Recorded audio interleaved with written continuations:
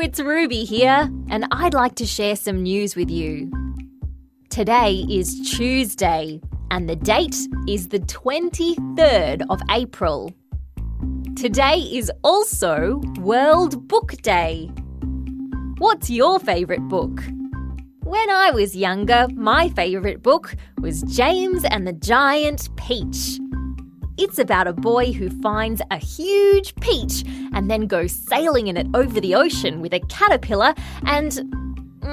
actually, we probably don't have time for me to tell you the whole story. Books are a way for us to leave the rest of the world behind for a little while and disappear into a magical universe. You might be learning to read right now, or maybe you'll start in a little while. Either way, when you do, you'll discover that when you sit down with a good book, hours can disappear without you even noticing. That's the magic of reading. What book would you like to read next? Maybe it's time for a trip to the library.